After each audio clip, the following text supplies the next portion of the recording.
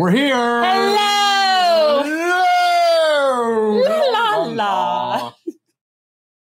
Hi, everybody. Welcome. It is Monday night. I always have to think about it. We were live last night. That's why. That's true. Yeah. So it's a Monday night. Generational change. I'm Jen. I'm Peter, and we had to do a. This is why with certain people, I don't even like to say that they're coming. I don't like to say that certain people are coming because certain people are not as consistent as other people. So therefore, nobody's disappointed if they're not expecting any particular person. That's how I think it is handled. Yeah. We hear that a lot, but of course, we have been wanting to get on. It's funny. We have banners that list like certain guests that are on the show. And of course, there are certain guests that they have a default banner for them because we know they're going to be back. And so, of course, our good friend, Max Alvarez, has his own banner. He's part of a select few. Well, and the irony that the last time Max was on was we were talking about the railroad workers strike potential. Isn't that interesting? Potential. And basically how that was being squashed as it was. So and fortuitous.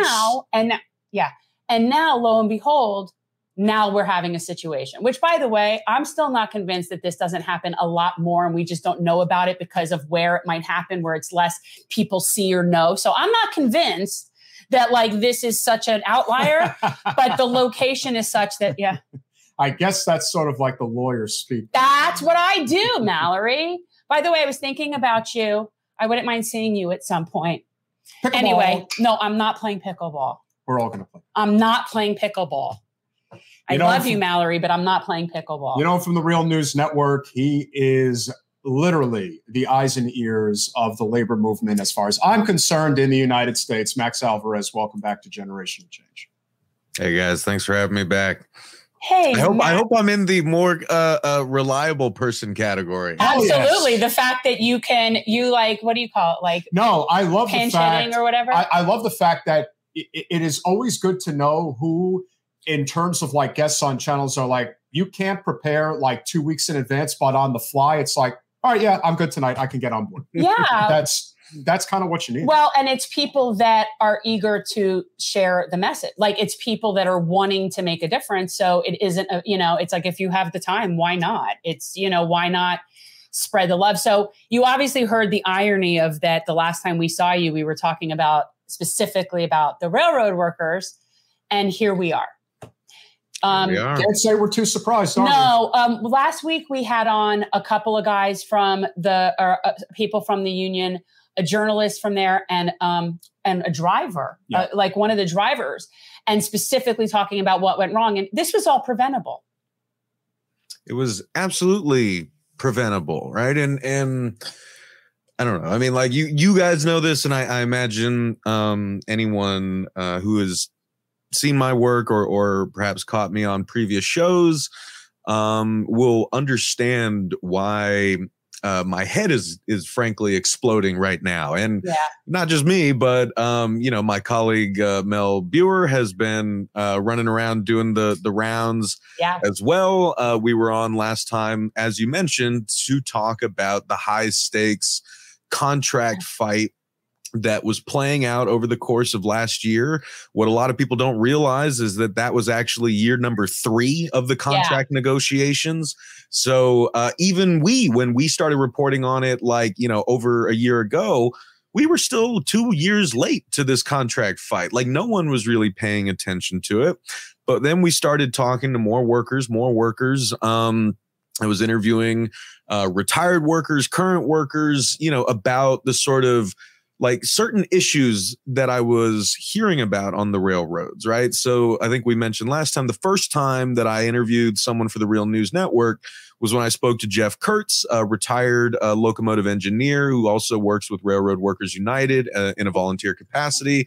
Yeah. I interviewed Jeff about a strike that was going to happen where 17,000 conductors and engineers for BNSF Railway were prepared to strike at the beginning of February last year, and a district court blocked them from being able to do that. They were prepared to strike over a draconian new attendance policy that workers said was going to make, everything worse. It was going to drive people out of the industry. It was going to hurt the supply chain because it was going to run workers into the ground. And lo and behold, that's what happened. Now, the reason I'm going into this backstory is because what Jeff told me then, and what has only become truer, with every passing day, is he's like, you need to understand this goes much deeper than one strike or one attendance policy or even one carrier. The issues that are driving so many railroad workers to flee the industry in record numbers, the reasons that people who have been on the railroads for 15, 20 years and are trying to get to retirement are considering giving all that up because they can't take it anymore, right? Are all the reasons that we talked about the last time on this show.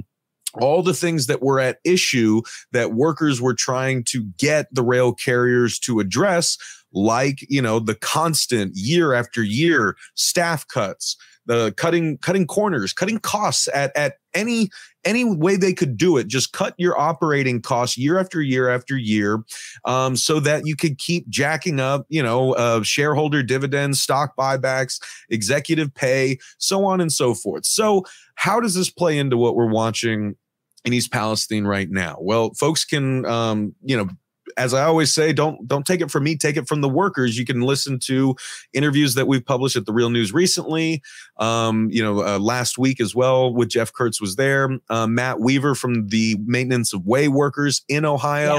Yeah. And also I interviewed Jay, a longtime dispatcher on Breaking Points, who very eerily predicted a scenario almost exactly like what happened in East Palestine when I interviewed him for my podcast last summer. And so I say all this because I know that folks who are looking for answers right now are finding piecemeal answers in mainstream media coverage. There's a lot of talk about, for instance, the braking systems on these trains.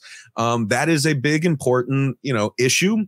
The fact that these 2 mile long trains are still using Civil War era air braking systems is bonkers to me. But that's only a fraction of the bigger picture. What I really want people to understand from the jump, and then I promise I'll shut up, is that this is really the culmination of all of those grievances that workers were shouting about to anyone who would listen. And sadly, a lot of people did not listen, but they were saying, you can't just keep cutting staff across the board, because in East Palestine, you can see the result of those staff cuts. It's not just reducing the number of crewmen on the trains, because, remember, the rail carriers want to get one person operating those 2-3 mile long trains. Right. And thankfully, there were 3 people on this train because there was actually a trainee on board. There would have only been 2 otherwise. But it's not just that. It's the Maintenance of Way guys, the guys who check the track, right? They have been cut too. So now you have fewer people covering larger territories of track. They're not going to be able to get to all of that. I'm hearing stories of railroad tracks in disrepair around the country, but also the guys in the machine shop who are supposed to be inspecting and fixing the rail cars. We know from the initial Surface Transportation Board report that it does look like there was a bearing issue, that there was a bearing that was on fire and failing, and that's what triggered the hotbox detector just before the train derailed. So those are things that the carmen are tasked with inspecting, but because of the staff cuts, because of this Wall Street mindset that has taken hold of the industry, these guys there used to be more of them. They used to spend 5-6 minutes crawling all over those cars, inspecting every bearing, every axle, every corner. Now they basically have 60 seconds to kind of give a car a once over and say, okay, yeah, that looks good, because that is the quota they're being asked to make. And if they don't make it, they're the ones who get punished for it. And it's not just that. I can keep going. The signalmen have also suffered staff cuts. The signalmen are the ones who are tasked with maintenance of the signals, the technology that is on the track, like those hotbox detectors that are supposed to pick up whether or not you have an axle or a bearing problem. Those guys have also been cut. And so now, like the maintenance of way guys, they are now fewer people who are covering much more expansive territories. They don't have time to actually maintain these hot box detectors. They're just running like a quick government approved test on them and moving on, right? So all of this shit is kind of culminating in this. And the thing I want to stress to everyone is that it's not just like, oh, this horrific tragedy happened in East Palestine and now it's going to be okay. No, what railroaders are telling me is like, this could happen again anywhere, any second, because we have done literally nothing different yet. Okay. And here's something that also freaked me out when we had them on last week that I learned, which is quite disturbing. And this is not even a railroad thing, rail carrier thing as much as a regulation thing. So apparently, in order for a rail or a certain train to be qualified, categorized as hazardous, there has to be X amount of cars on that train that are within that category. So in other words, if there's just one, then that train is not marked as my mind was exploding with this. And I said, so you're telling me if there's just one car, because really it only takes one. And the thing is that individual car will be marked accordingly. But the entire train is not like labeled, registered in the system as it's running on the tracks as hazardous. Yeah. No, I think that's a really important point for people to know, right? Because that's where people watching and all of us as informed democratic citizens need to be cutting through the bullshit here, right? Because what these carriers will say is they'll say we were abiding by federal regulations. So anyone with two neurons in their brain will say, well, that doesn't seem right. So there must be a problem with the regulations. Yeah, you're right. It's because you have all of these greasy lobbyists and bought off politicians loving each other down in DC. And so they are making the regulations so scant and so insignificant. And so, I mean, I'm not going to say they're insignificant, but they are clearly not sufficient. And so you can allow a train like a 2-mile long Norfolk Southern train with this much hazardous material that doesn't have to classify itself that way. That is absurd.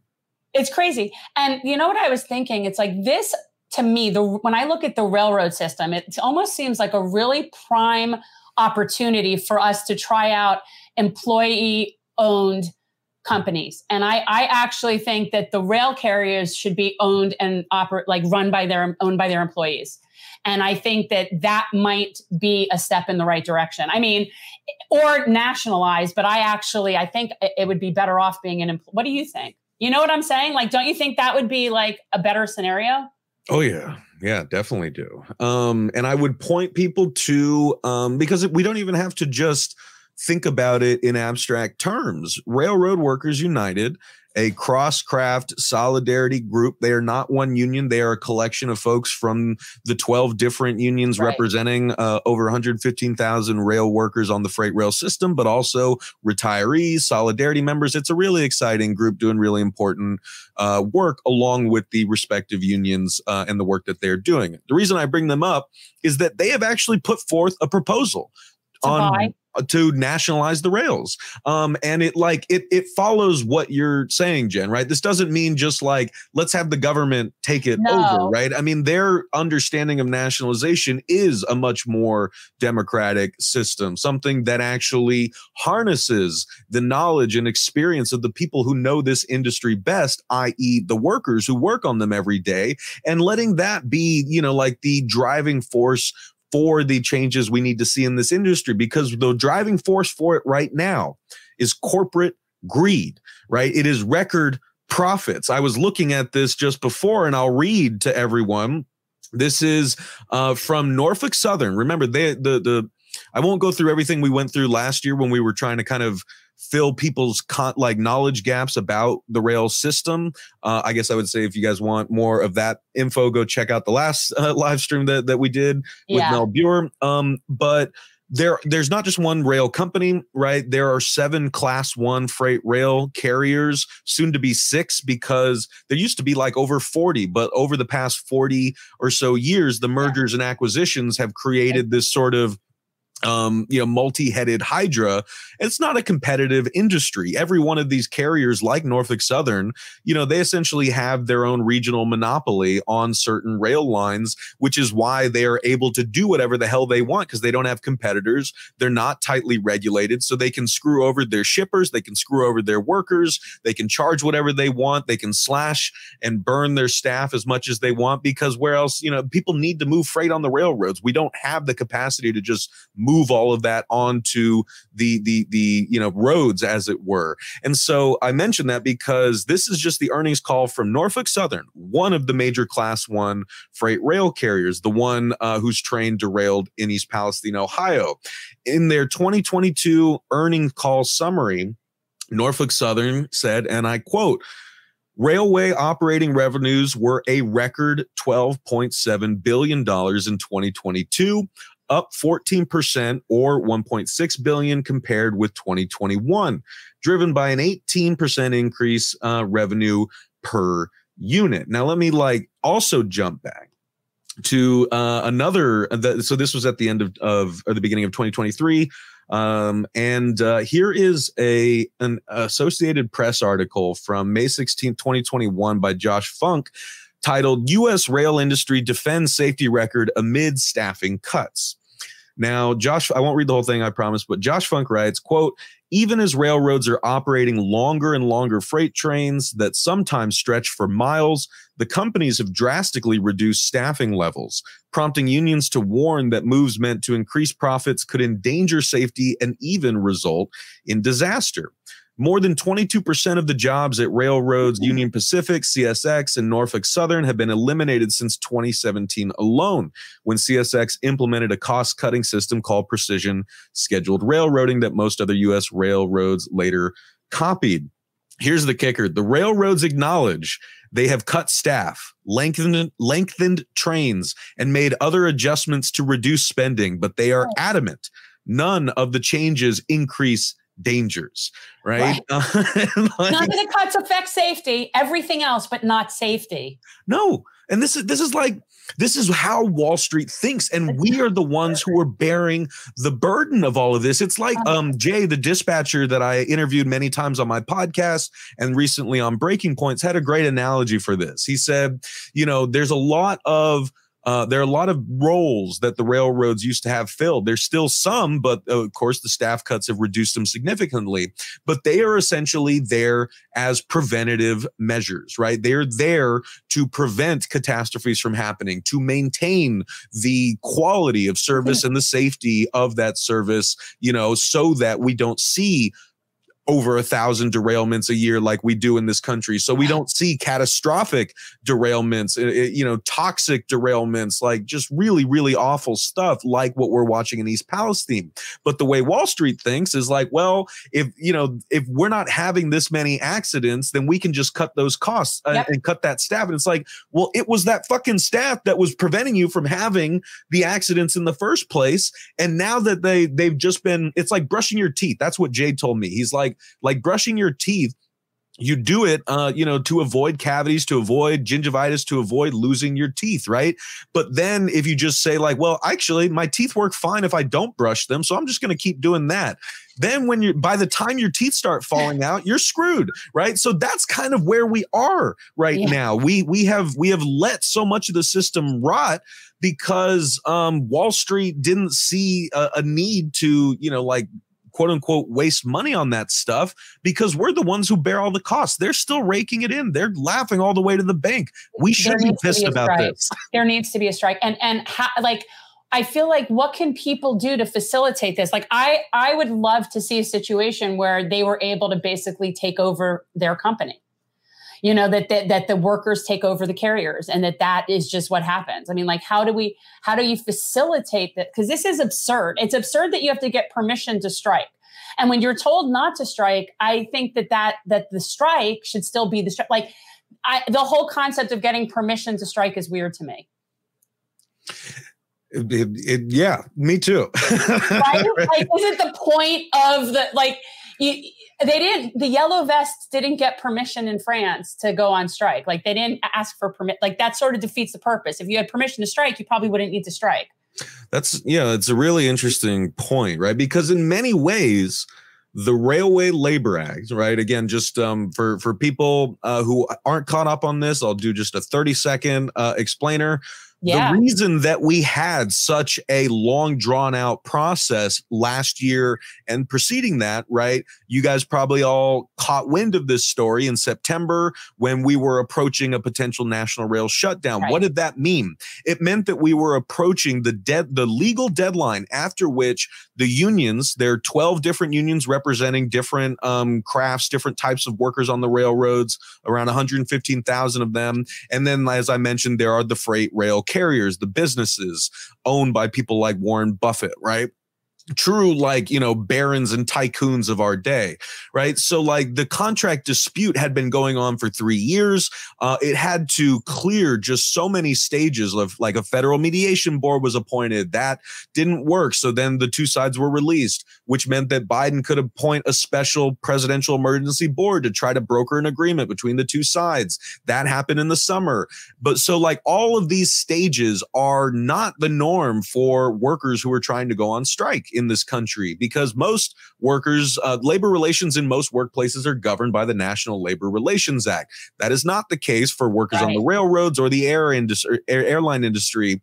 That is, they are governed by what's called the Railway Labor Act, which was ran through Congress a century ago in the 1920s, because, or in direct response to workers doing exactly what you're saying, Jim. The establishment saw how railroad workers specifically could bring this country and this economy to its knees when they struck in the late 1800s and in the early 1900s. And so they freaked the hell out, and they created this special Rube Goldberg system of rules that is essentially entirely designed to prevent a railroad strike. And so that is why railroad workers were so hamstrung last year, even though their concerns were incredibly legitimate, even though, like as we're seeing now, we all have a vested interest in the things that they were raising, but their legal recourse has been severely limited by this. But the point that you raise is, I think, where we need to get our heads at, because we need to understand, if we look at labor history, not just labor history, a lot of the greatest social upheavals and civil rights movements in this country were illegal at the time, right? And that's because, like, law does not dictate good. Law reflects how good is defined within a current given society. And if that society is run by landowning white dudes who are racist as hell, then the laws are probably going to reflect that as well, right? That's what progress looks like, is moving past the limitations of our history. We don't have to just say, well, it's illegal, so, nothing can be done about it. That has never been the labor movement's MO. Right now, workers in the United Kingdom are going on strike across industries, right? Rail workers, who I've interviewed on my show as well, higher education workers, healthcare workers with the National Health Service, ambulance drivers, civil servants, so on and so forth. And what the Tory government is trying to do is essentially ram through a new law that would force workers to cross their own picket lines during a strike and maintain a, quote, a government determined minimum level of service in order to prevent, disruption during a strike. And disruption is the whole point of a strike. Exactly. Now, here in the United States, the Supreme Court may be about to take a hammer blow to workers' rights as we speak. There is a case in the Supreme Court right now. It's Glacier Northwest versus a Teamsters local whose number I forget right now. I apologize. But the whole point of this case, and we know how this right-wing stacked Supreme Court is probably going to rule. What it would mean is essentially businesses can sue unions out of existence for any economic damages incurred during a strike, which again is the whole point of a strike. So I bring all that up to really emphasize your point, Jen, that the ruling class is not playing by the same rules that we are. In fact, they are trying to rig the rules even more so that we never actually win. And the sooner we recognize that, the more that we can see how we can still work within the existing laws, but also we need to understand how those laws are being shaped and reshaped to prevent us from making the changes that we need to see in this country. Yeah, we can't even get a serious discussion about the PRO Act. like the bare minimum, which for a state like Florida, we're right to work here. So like for us, it would be significant. But otherwise, it's a pretty bare bones, and we can't even have a discussion on that. Yeah, we're faced with a very difficult situation right now because you're seeing not just how powerful these mega corporations are. Norfolk Southern happens to be a major financial benefactor to both the RNC and the DNC, even though Democrats have a very hard time wrapping that around their head. You guys are gonna turn people into the Joker, man. I'm like right there right now. We're only calling it as we see it. We're calling balls and strikes. And what I find just so unbelievable is the PR campaign that the Democratic establishment will go to on behalf of Buttigieg. It really is amazing. That man. That the length that they will go.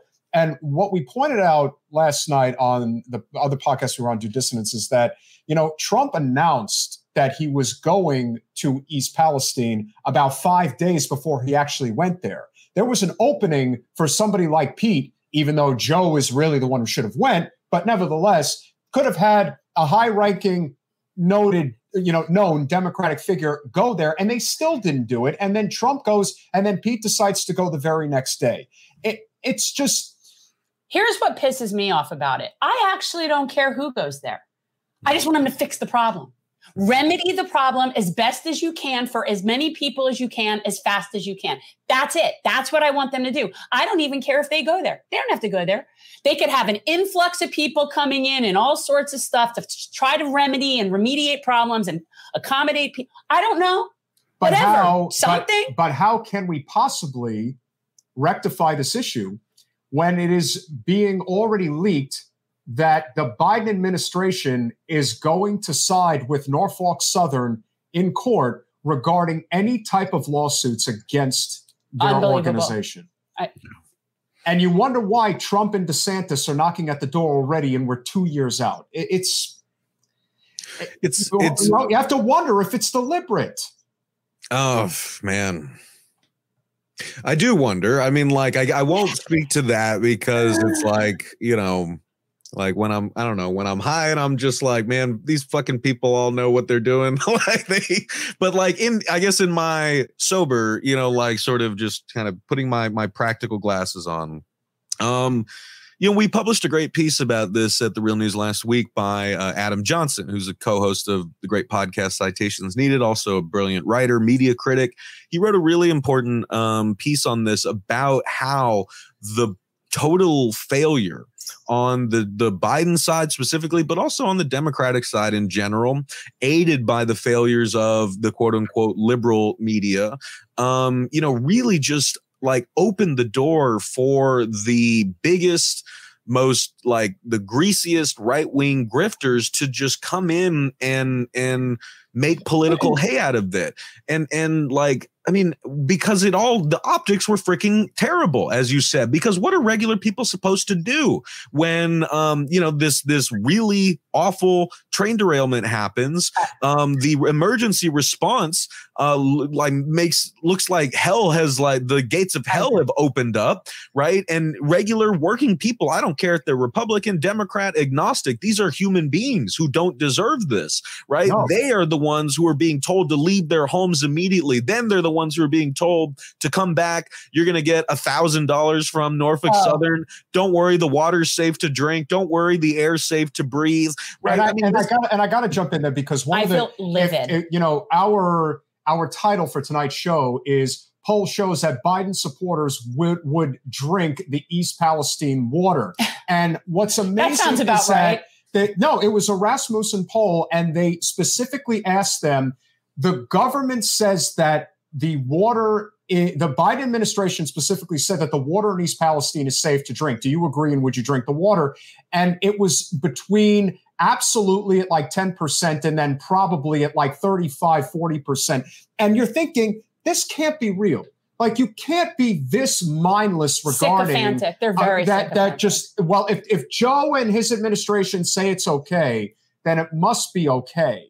And that to me is it's scary because you look at people, the constant finger pointing at Fox News and Trump, and you're all in a cult and this and that. And I'm thinking, no, this is even worse because you guys are supposed to be the educated ones. You're supposed to be the smart people. The people who live in East Palestine is a reflection of most of rural America that are not highly educated, that work, let's say, jobs that are in dangerous areas regarding their health and whatnot. And they're just looking for somebody to come and help them. And yet you have these people that are looking at this situation and saying, that's not that bad. I don't understand. Isn't this a scenario where like we would gear up people like in the National Guard and hazmat outfits and have them going in and doing everything they can to rectify the situation, helping people evacuate, helping find resources for people with animals, helping to subsidize people who have rural areas. Like, see, this could be remedied to some extent. Like this could be handled in an infinitely better way, but that would require them to give a shit, just to give a shit. Again, and that's the truth. If somebody really cared, they could fix this. If we have meanwhile, where's our president? He's over giving more money in weapons to Ukraine. Like, and Max, they are ramping up that money at a dangerous level. But it's now. Like, are you serious? Like, are we really thinking that there's not a way to better facilitate? Yeah. I'm not saying you could undo a toxic spill. Obviously, you can't undo.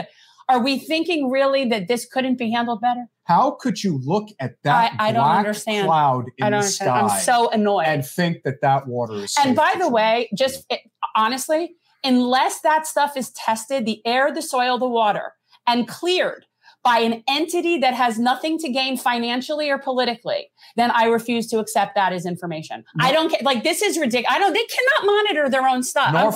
I'm livid. Norfolk Southern has already checked everything. Oh, wow. And they have determined that everyth's safe. Sure. So it's fine. Yeah. And then here's your $1,000. I'm like beyond irate with this. As well, you should be. I am like, I'm losing my goddamn mind over here. This is absurd. Flint, Michigan, and Jackson, Mississippi. That's exactly. And they're sitting there and people are arguing as though, well, do we blame the governor or the president? Yes. Yeah. Yes, exactly that. And you like, I'm really glad that you'll just mention that we've brought up in the same breath. Yeah. Flint, right? That we're bringing up Jackson, Mississippi. We were bringing up Chicago. There was a massive study last year showing like that a vast swath of Chicago, predominantly the poor Black and brown side, is getting lead poisoned, right? And like, this is happening all over the place. And so to hook it back quickly to what I was saying about how the bungled response from the Democrats, from the mainstream media, that really kind of created this sort of vacuum where people felt like no one was paying attention to them because they weren't, right? And so that enabled grifters like JD Vance and Tucker Carlson and even Trump, right, to come in and capitalize on it because no one on the other side was doing jack shit about it, right? And then they turn it into this like just gross political point scoring where it's like, oh, this is a manufactured thing because this is a Trump country. These are white people. These are white working class uneducated voters. They deserve this because they voted this way. Right. Well, anyone who says that like is a piece of shit. As if that train couldn't have derailed in a blue county. They are. That's the thing. That's what I'm trying to say is these derailments are happening in blue counties, red counties, all over the goddamn place, just like children are being lead poisoned in everywhere. Democratic states, Republican states. The common denominator is that the ruling establishment on the government side, on the industry side, they do not give a shit about poor and working people. They want us to die. They could care less what happens to us. That is very much a bipartisan, like consensus. We know this by now. And so when people see a catastrophe like this and they immediately, like you guys said, they immediately say, which party is more to blame for this? Like, it shows you the extent to the sort of like ideological brain rot that you have to have in this country because that's what we're taught. And it's like you miss the whole point. It's like I don't care about these parties. I care about the people who are suffering from this. I care about the people who are being led astray or misled about the quality of their water, who are just trying to know if they can give their kids the water from the tap. Right. Like all of us should be able to say like, you know what, fuck both parties. Like I want to help these people. Why is no one helping these people? And then like, you know, we should realize that both Democrats and Republicans are equally responsible for this mess in myriad ways. We don't have to go into all of it. You guys can look at the other great reporting that's been out there by The Lever, by Breaking Points, by us. Max, you know what the real problem is. The real problem isn't have anything to do with that, right? Like the real problem is capitalism is killing the planet. Yeah. And that's the problem. Yeah. That's the problem. And that's what it is. And that's what controls both parties.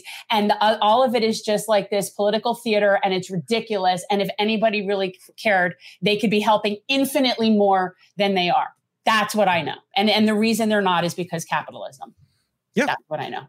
I think that's exactly right. And again, like the railroads are, you know, a microcosm of that, right? Because, you know, we all depend on this supply chain.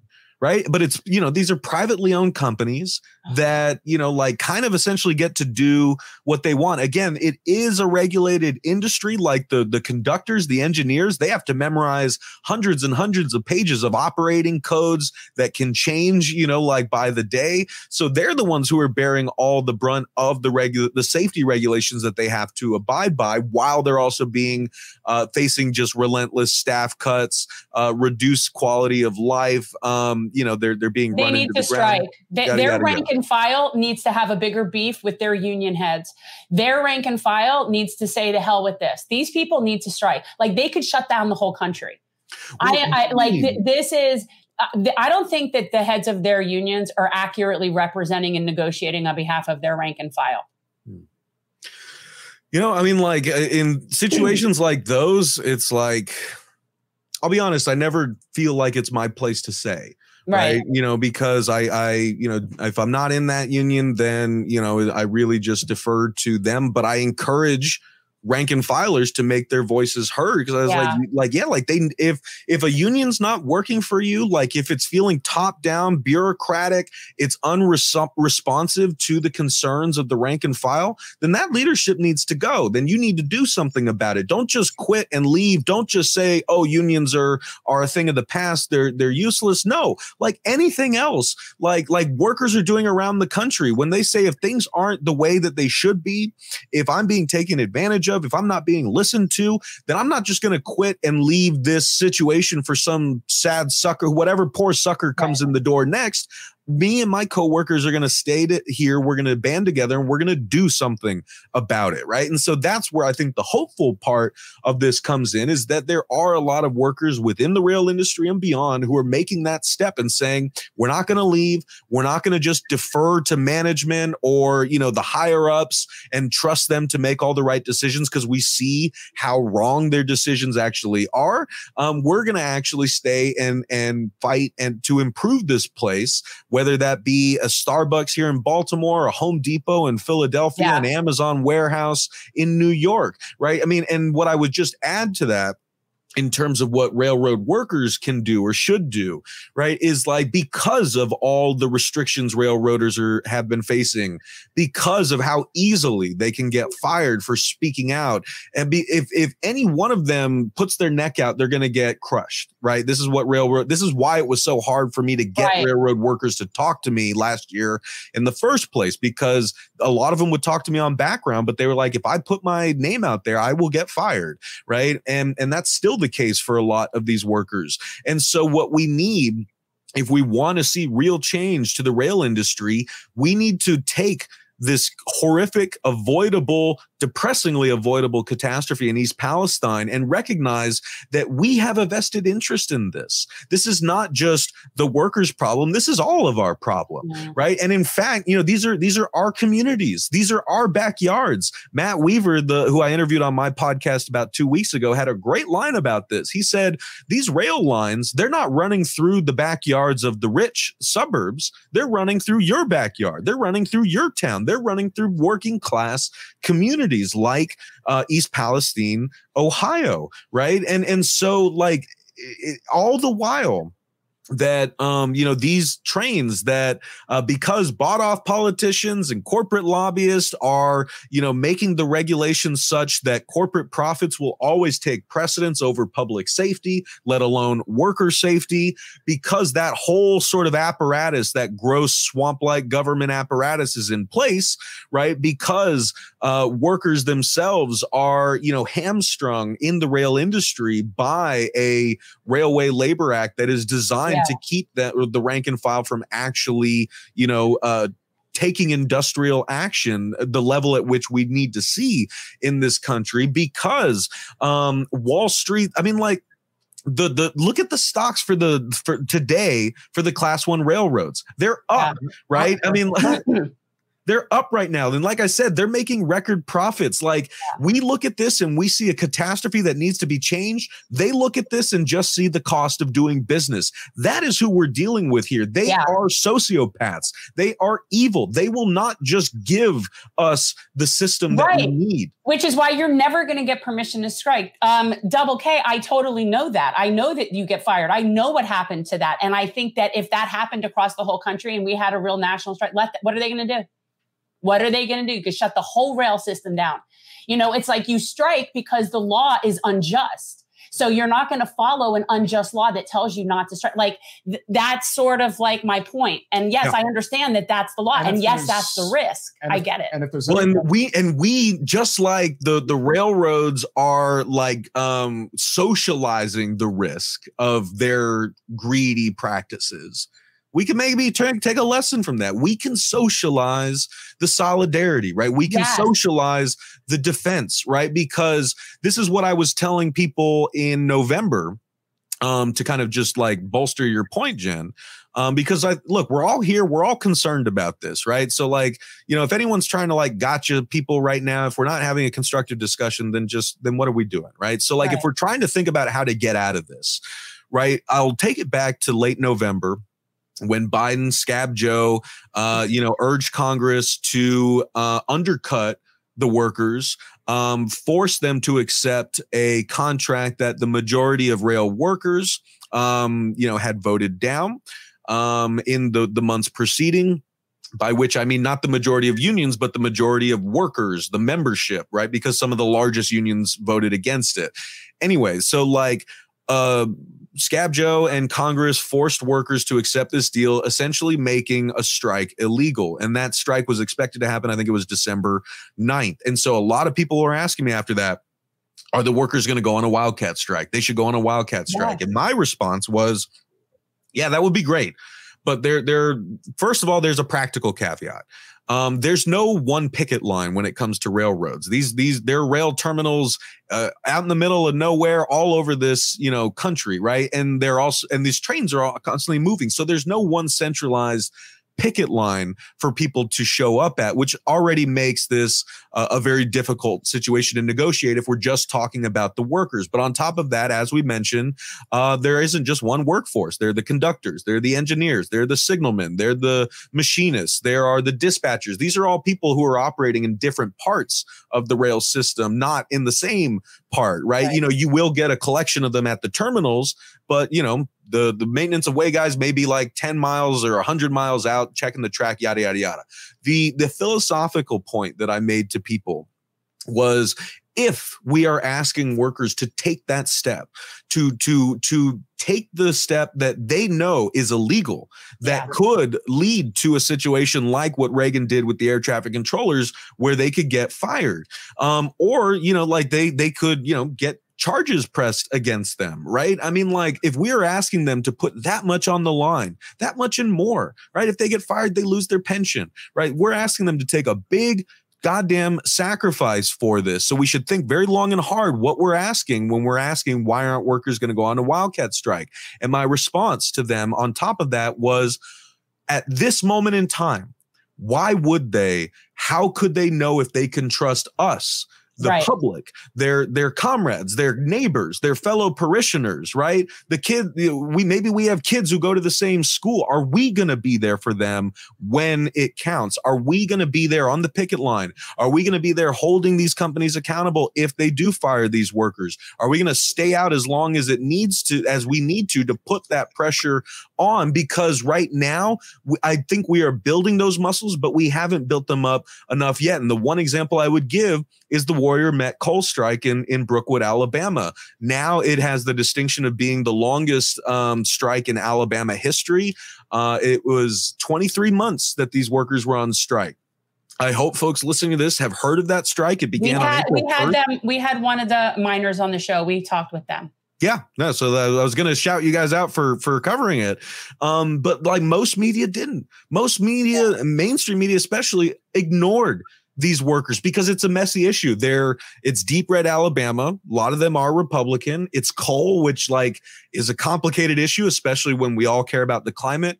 The thing to note there is that this is coal. The coal that they mine there is metallurgical coal. It's used to make steel. It's not used for energy production. So it's going to get mined out of the ground anyway. But the point is like beyond all that, these are human beings, 1,000 human beings, our fellow workers who went out on the line on April 1st, 2021, and been holding that line for nearly 2 years straight, facing, like I said, just, incredible odds, facing vicious union busting and retaliation from the companies and so on and so forth. Where were we during those last 23 months? Where have we been, to make sure that those workers can hold the line one day longer, one day stronger? Where were we when a court slapped an injunction on them limiting their ability to picket?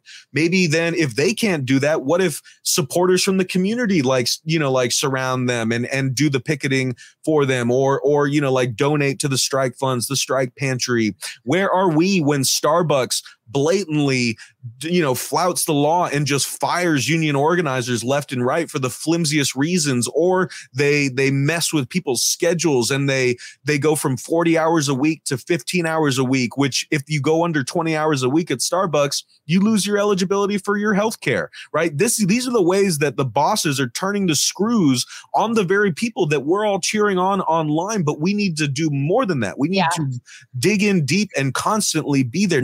We can't do everything, but if we want to see that rank and file revolt, especially in the railroads, I think what we need is a posse. We need to show the railroad workers that we as the communities that their trains run through, we as the communities who live side by side with the folks who make the railroads run are going to stand with them, just like union workers, non-union workers, community members need to be showing up to school board meetings to say, I support my teachers against these like vicious attacks that y'all are facing in your own state right now and across the country. Like just working people need to show up for each other, not because we're Democrats, not because we're Republicans, but because we are fellow workers. We are family. We are the ones who hold the world up. And we need to recognize that if in our collective, we have way more power than they do. They've just spent our entire lives trying to convince us that we don't, trying to convince us that we're more like them than we are like the people that we go to church with or the people we go to school with, the people that we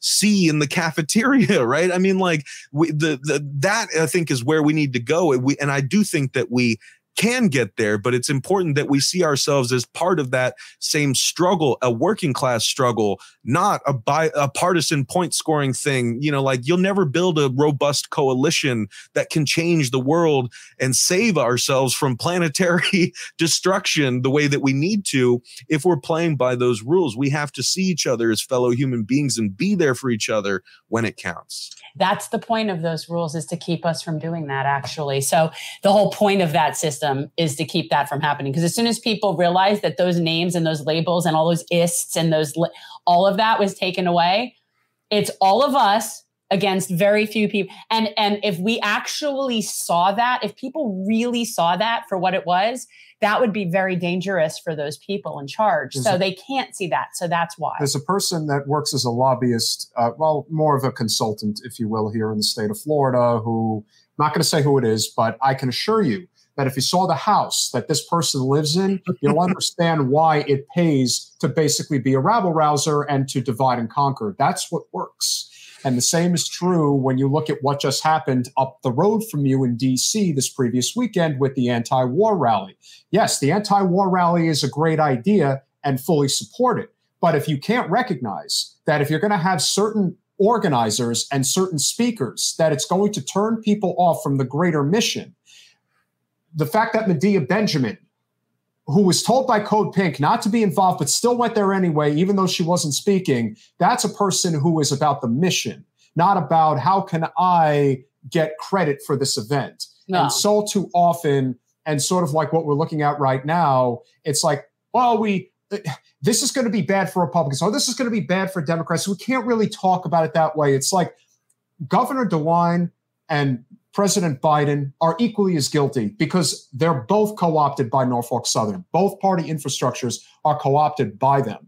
Here's my big question that still isn't getting answered. This event took place a month ago, basically a month ago, and there has been no federal aid sent to East Palestine. Why is that?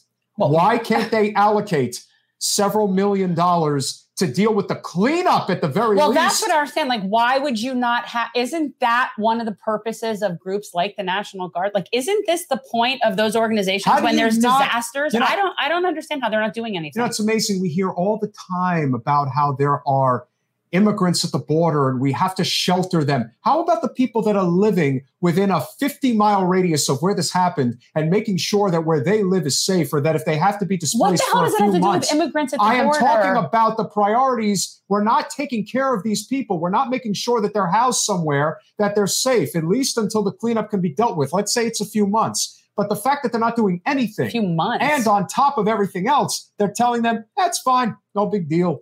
I don't understand this mindset. How is it that there is nothing being done? That to me is really scary, nothing. Max. Well, what I can say in immediate response to the final question is that, like, this, and this is Buttigieg's thing, right? Is because he's saying there are things being done. It's just like the removal of the contaminated soil and water, like that's happening.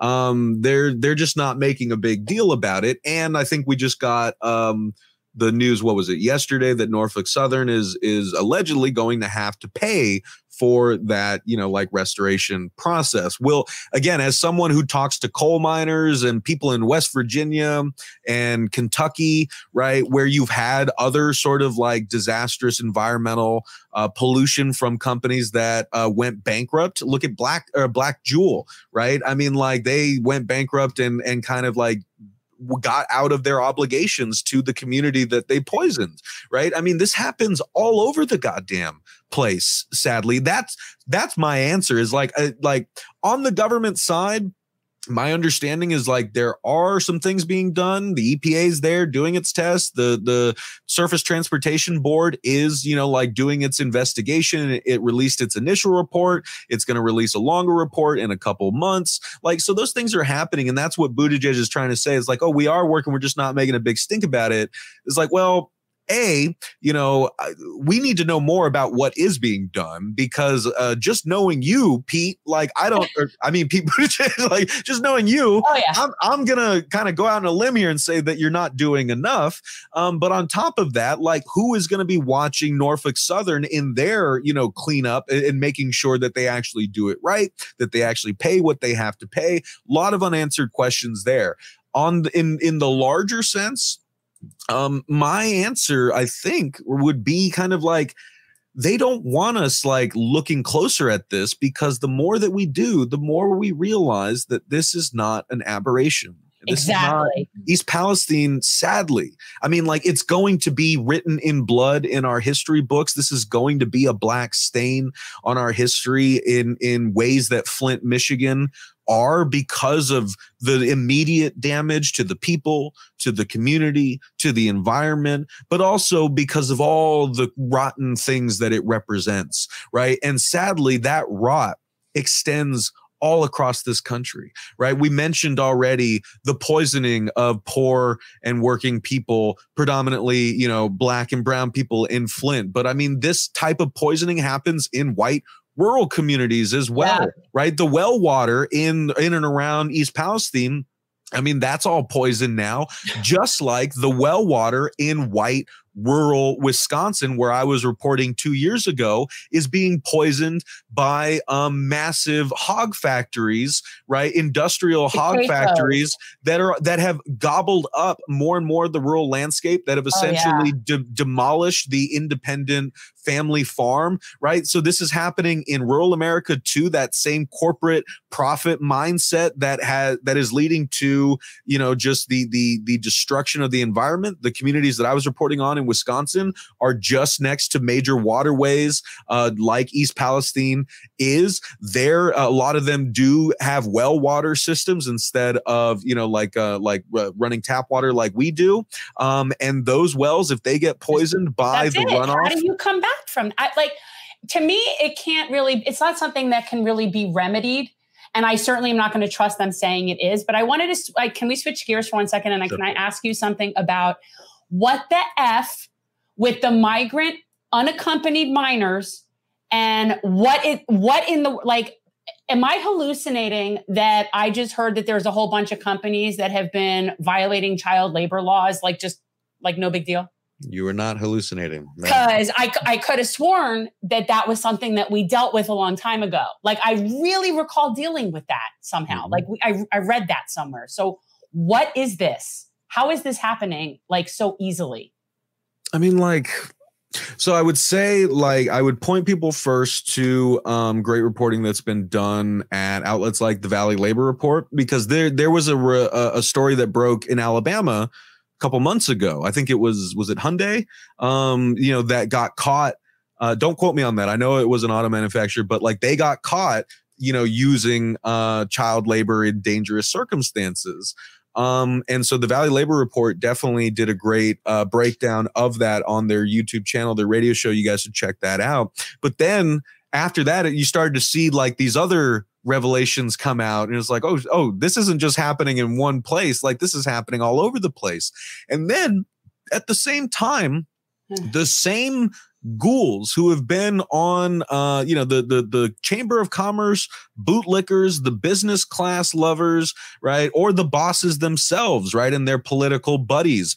These are the people who have been on, you know, corporate media nonstop for years, for the past 2 years, saying no one wants to work. If we give people like, you know, the essential aid that they need to survive COVID-19, it's going to make them lazy, yada, yada, yada. Right. These are the same people who are now saying that, like, because, quote, no one wants to work, because we have a, quote, labor shortage, instead of raising wages, instead of, I don't know, you know, like ensuring that working people have the standard of living that they need to live comfortable, dignified lives, guaranteeing healthcare, housing, all the basic necessities, instead of addressing the real systemic issues that working people are facing every single day, what our great ruling establishment has come up with is, no, let's roll back labor laws so that we can hire children to fill those gaps, right? Or let's extend the retirement age so people can die without ever knowing rest in this country. Like, this is how, again, these people think. This is how little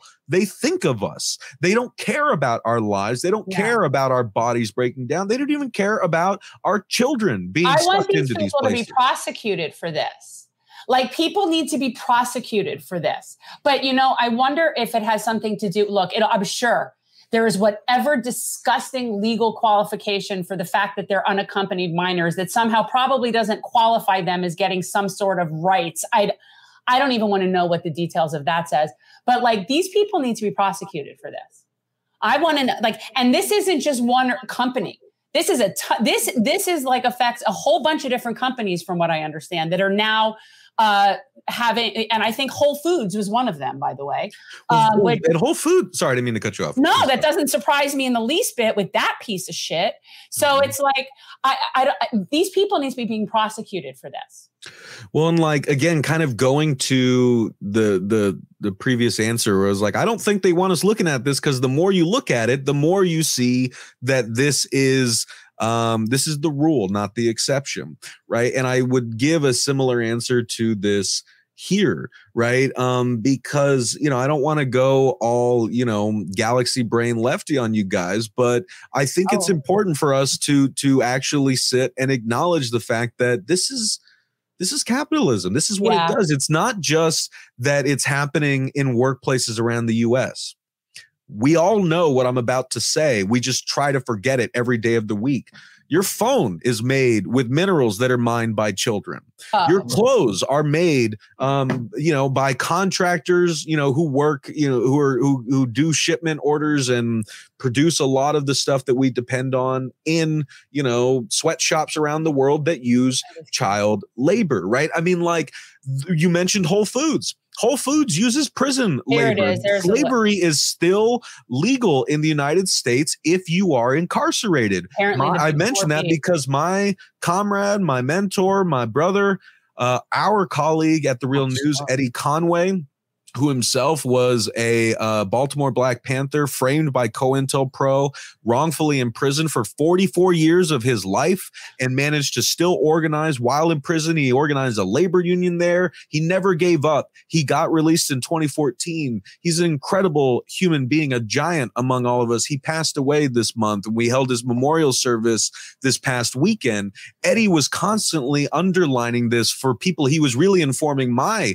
labor coverage as well, where he was like, it's not just that bosses are trying to pay as little as they can for workers in this country, like citizen workers who can still get minimum wage. Below that, you have the tiers of exploitable, undocumented workers, sex workers, informal workers, domestic workers, also many of them immigrants and women, like people who could be hyper exploited, farm workers who, are hyper exploited. So you have that layer as well, that our consumer comforts are premised upon the hyper exploitation of underserved, underrepresented workers. But then you go even a layer deeper and you realize that the bedrock of the whole system is slave labor. There are companies all across this country that use unpaid or barely paid slave labor out of prisons because they can, because that's what the 13th Amendment allows us to do. And of course, we know that, a lot of our economy was built on the backs of slave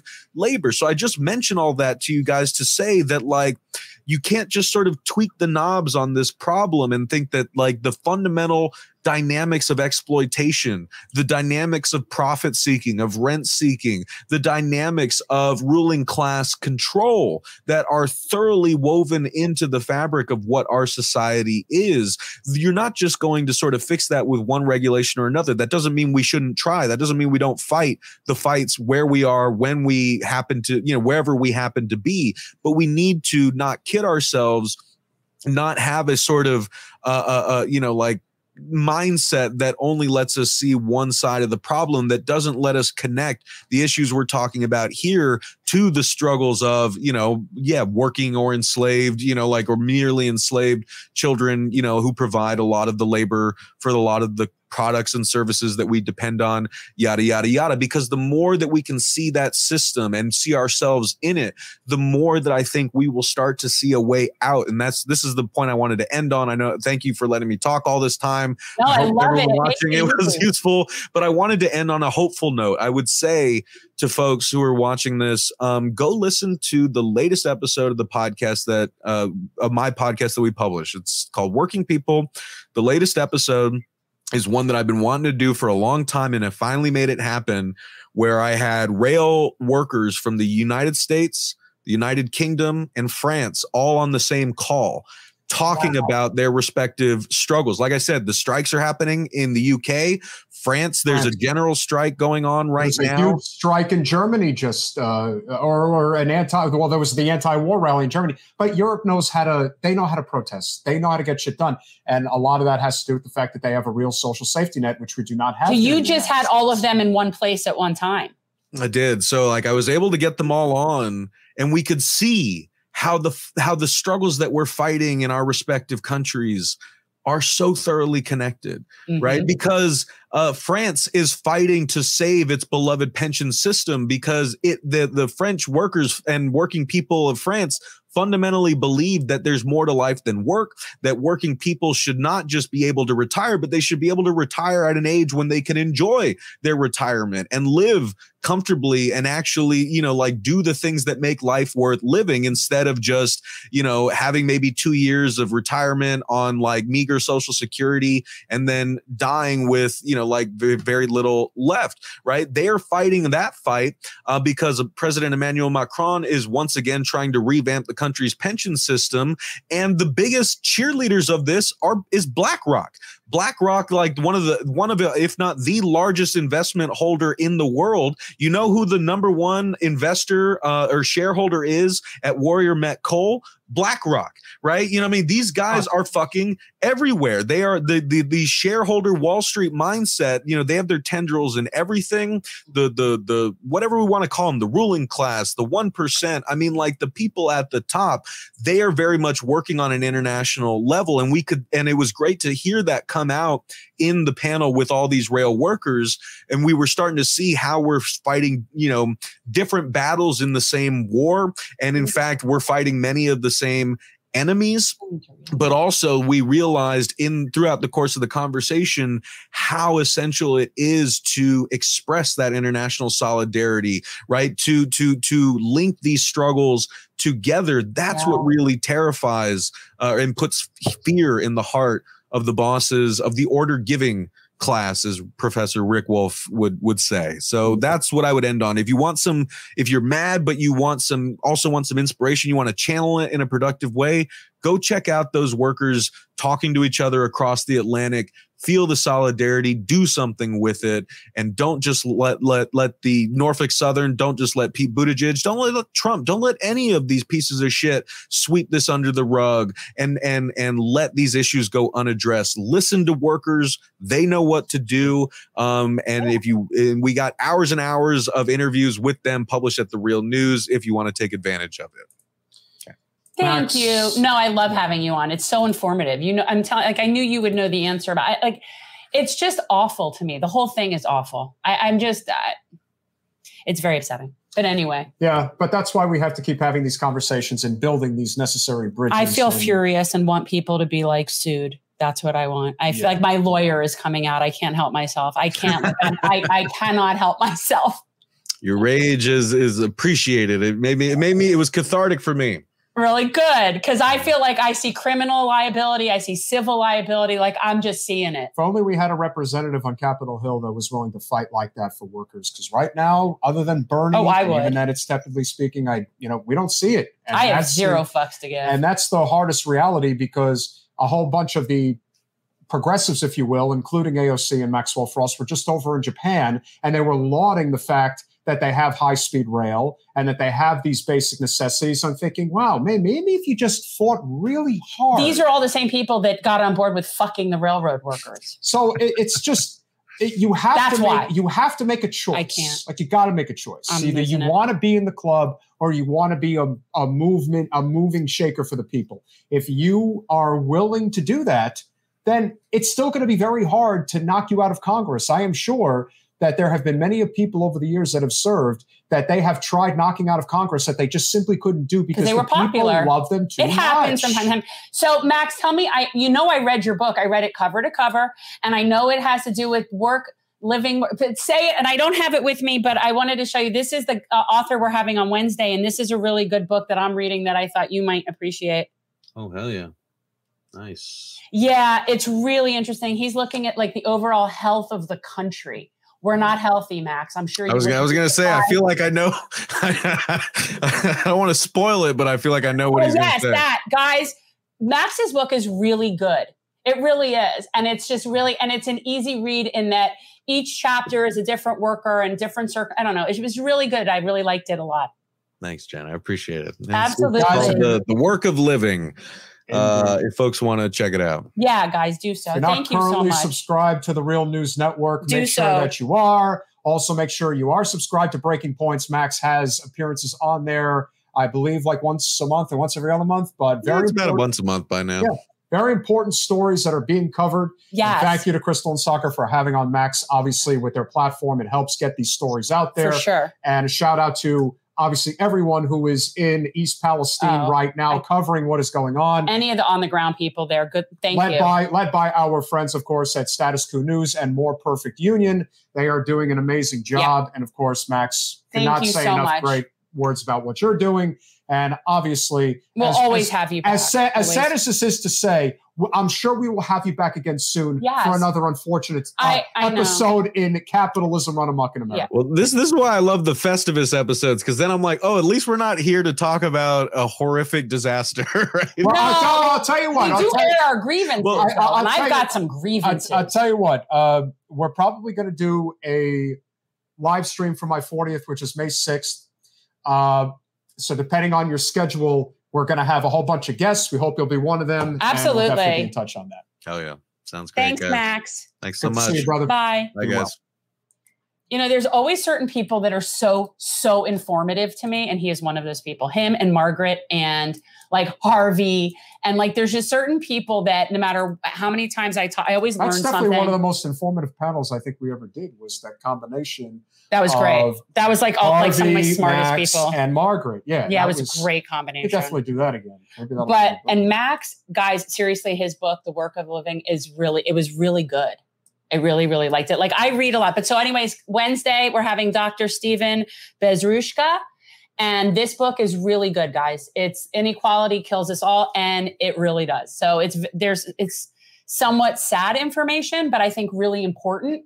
And the only way we can ever deal with these problems is to kind of learn about them. So he's going to be on Wednesday talking about that, 9:00. Anything else? Mansell Wes, welcome to our podcast. Obviously, we're happy to have you. You're definitely on the conservative side, which is perfectly fine. No, I don't. Here's the thing. What you maybe perceive as government regulating business, or I think I saw Metalopoly saying that. It isn't so much that I think that I want the government regulating people's businesses. I want the government protecting its citizens from those businesses. You have to remember, there's a significant difference between small business and big business. Yeah, these We're are huge proponents of small businesses, entrepreneurship. What you have here is the exploitative element of capitalism that has been unchecked for a very long time. And this is a system that is our national rail system. This is something that affects everybody in all states, and it affects our whole, it's everything. And that's why they know that if they were to strike, it would shut the whole country down. So I don't necessarily think, and when you're talking about child labor stuff, I don't necessarily care so much about telling that business what to do as much as I care about my government protecting that child. So I understand that you don't necessarily like the idea of telling businesses, no, you can't work young children. I appreciate the complete laissez-faire, concept, but that doesn't work for me. And I'll give you a great example. When you talk about government overreach, because of these corporate special interest mega corporations, if you will, that have completely captured our government. A great example would be, in my opinion, the worst major corporation of all, which is Walmart. And so what are they able to get away with? They're able to get away with paying a slave wage and requiring their workers to get on welfare. Right, we pay for them. Means make the government bigger so that workers are dependent, so that the shareholders get fatter and have their dividends as high as we're subsidizing them. We are subsidizing So it's socialism for them. So, you know what? Also, McDonald's is another one. Yeah. McDonald's is a place, and I know down here, one of the things that when people go and apply and they go to work at McDonald's, when you go to fill out your employee forms, they give you the form to get welfare. It's the it's the food assistant. That's the same thing they do at Walmart. So the fact that that there can be businesses that are essentially saying, we know we don't pay you a living wage, so here's government assistance forms. That's absurd that even exists to me. Metalopoly, at the bare minimum, not for necessities. You need a hybrid system, equal parts capitalism and socialism. Okay, let's stop using the isms and talk about the reality. Sure. Is that certain industries cannot be for profit and have a functioning civilization. Mansa, they buy off the government. That's how this works. They buy it off.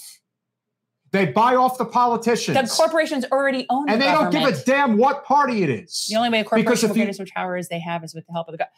They own the government. If you need any more proof of just how much this game is so easy to see, Norfolk Southern are major campaign donors for the RNC and the DNC. It doesn't matter. That's it. 6 and 1, half and the other. So when everyone's out here fighting about these woke issues, trust me, the people at the heads of these corporations, they are laughing all the way to the bank. And the thing is that the government doesn't exist to protect businesses.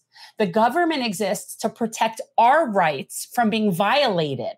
That's the point. Well, no, I understand that. But like, you don't want... Carrie's right. Well, yes, they are. That, of course, is the predicament where I'm saying the implosion of the world by capitalism is what's happening because it went unfettered and unchecked. Certain necessities cannot be for profit. Here's another stupid argument, unfortunately, Metalopoly, but I have to give it to you because what you have to understand is that in food deserts, that's not how in that parts works. of the, let me give you a good example that no one even talks about. And I only notice this because I go to a lot of networking events out in Fort Lauderdale and up in Palm Beach County. We need to get Linda So what on here. I can tell you is that if you drive Sunrise Boulevard, which is the main throughway to get to Fort Lauderdale, what you will notice when you get to the ghetto is that they have by far the most expensive gasoline anywhere in the county. And I ain't talking about 20 cents more. I'm talking $2 more. And these are people who can't afford to live. So let's screw them harder. And where do you think this comes from? This comes from mega corporations buying the government. They are one and the same. There is not this, oh, the government's bad. Yeah, the government's bad, but it's bad because of this. The government is supposed to work for us. It's going to stroke. It's supposed to work for us. It's supposed to protect us. Correct. Well, and this is the thing. Like the government is supposed to not inhibit our rights. That's why I don't support bans and mandates. You're still not getting it. You still are not putting two and two together. You're like, corporations cannot force you to do anything. All do the you time. not understand how these corporations buy off local industry and that small business owners cannot ever, they can't survive?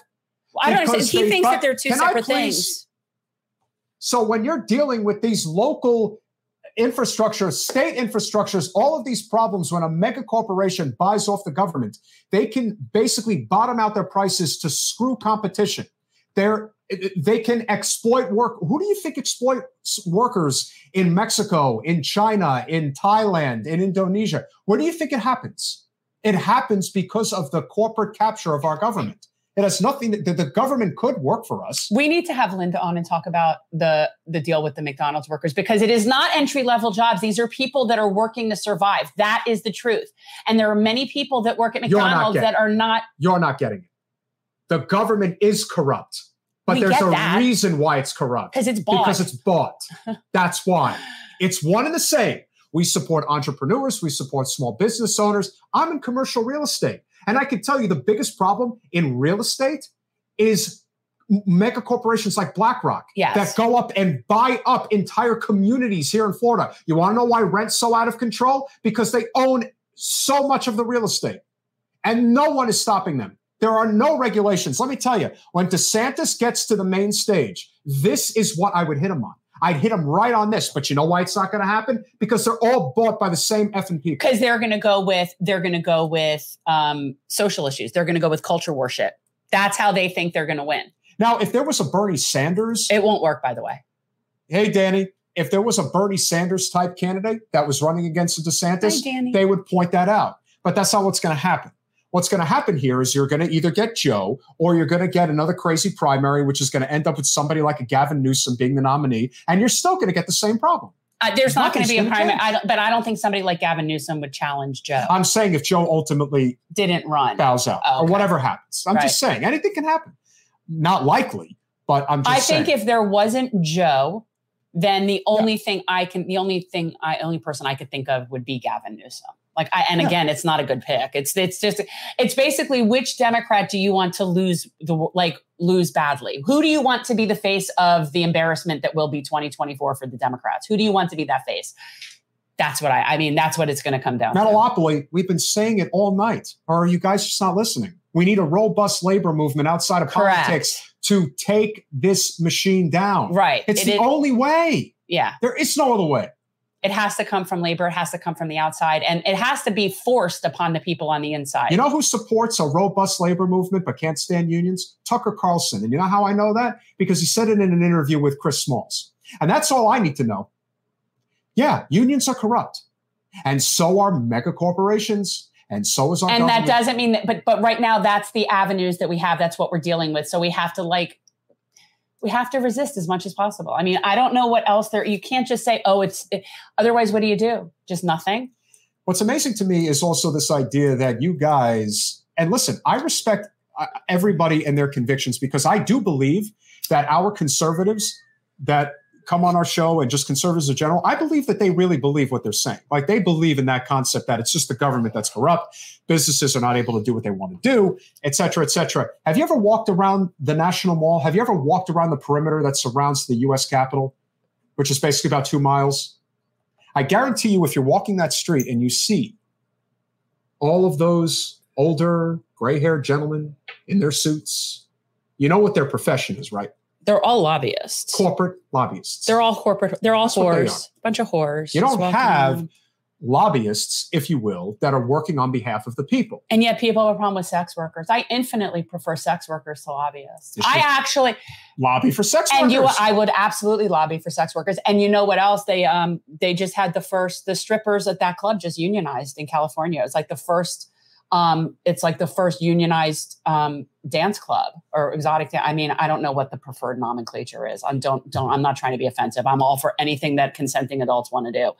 But they just unionized, and I totally support that. I support sex workers who are of consenting age. I'm all for that. Do what you want. That's a libertarian in me. And again, there's a lot of crossover in a lot of areas, but you guys... It makes me sad that people want to do that, though, by the way. Just something as simple as, if you want to talk about shrinking the government, end corporate subsidies. Just end them. Right. Like, we don't need to be subsidizing Jeff Bezos and his giant flying penis. We just don't. End corporate subsidies, which makes up about, I think, 25% of our tax. How about how about properly taxing corporations? Yeah. How about raising the top marginal tax rate? There's a lot of things that can be done.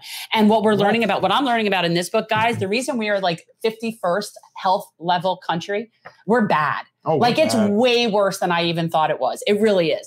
The reason that we're that bad, it isn't because we don't have health care. That is a problem. I will say that's a problem. It's our wealth inequality in this country is why our health in this country is so bad.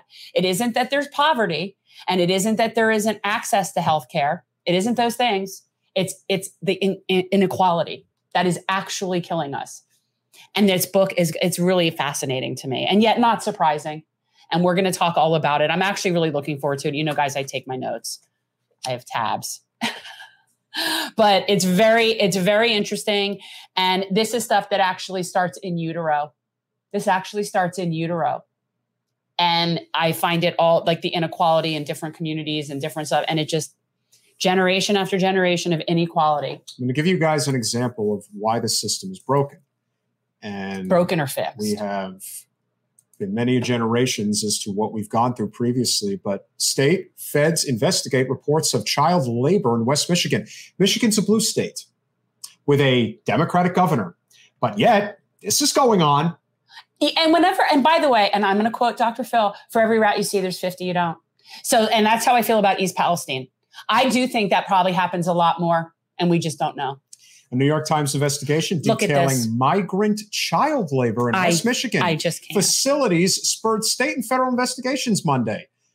The Times found that automotive suppliers and a food contractor in the Grand Rapids area are illegally employing migrant children in jobs that can include dangerous conditions and long hours. You know, aside from the fact that they're children. Here's a crazy idea. Yeah. What if we, I don't know, provided them with housing and education at this age? You're asking for too much. Producing goods used by Ford Motor Company, General Motors, and General Mills. Hey, somebody's got to fill those cereal boxes. I can't even. The West Michigan cases are part of a national pattern. Like you said, for every rat you see, there's about 50 you can't see. Of a national pattern of children who migrate to the U.S. and find themselves working exhausting jobs. Welcome to America. Often trapped in debt for smuggling fees and living expenses. But this is the government that's doing this. No, this is mega corporations that bought the government so they don't get prosecuted for doing it. That's what it is. I honestly feel like, this kind of makes me feel like I could kill people. The system is enabled by a chain of willful ignorance, including companies that fail to properly screen employees, schools that don't report labor violations, and little follow-up from federal agencies responsible for ensuring their safety. It's all connected, all of it. There isn't, if we just eliminated the government, businesses will flourish and we'll have no problems. Right. This is not a we need less regulation situation. It's not like we just get rid of big business and the government will be benevolent and will take good care of us.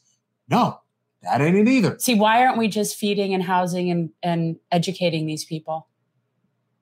I'm beside myself. These are people's children that are like stuck in. I don't even want to know where these people are stuck, and their children are shipped across the country to go work in a factory. The Department of Labor also said it had launched an investigation into Hearthside Food Solutions, a food processing company. By the way, don't eat processed food if you can avoid it. With locations in Grand Rapids that produce Chewy and Nature Valley granola bars and packaged Lucky Charms and Cheetos. Ugh, I don't eat that crap. Surprise. And which was found to employ migrant children. Oh. I'm mad as hell. A freshman Democrat, Hillary Shelton, I don't know. Representing Grand Rapids in Congress. She calls upon the agencies to seek a task force that day on the House floor. By the way, I think I figured out what story I'm going to write. I am going to write a story about Alyssa Slotkin, who is a congressional representative in Michigan, who is now, because of Debbie Stabenow, who is retiring, has decided that now it's her turn, so she's going to get in and run for the U.S. Senate. But what I'm going to prove to each and every one of you is that if you think Kyrsten Sinema is an enigma, she isn't, because Slotkin will be the next Sinema if she gets in. Great. We need more of that. If the companies themselves are not going to voluntarily follow the law, we need to make sure the agencies responsible for both enforcing those laws and keeping these kids protected are doing everything they possibly can. Well, let's see. You had control of Congress for 2 years and you did no such thing. This is not a Charles Dickens. You didn't do anything. Clearly it is. Clearly it is a Charles Dickens or Upton Sinclair novel. Clearly we do have that. But you know what? I want to say something about what Max said, which is really extremely very true for me. Is that just because things aren't happening in this country doesn't make them not be happening. And the fact is, like, my heart breaks for kids that are in places like Yemen or Haiti or places anywhere in the world where kids just are not getting things that they need. Like, it's just horrifying to me, and where kids are being abused. And it isn't just here. And I know that. And I feel like even the fact that it could happen here is just, it's crazy to me.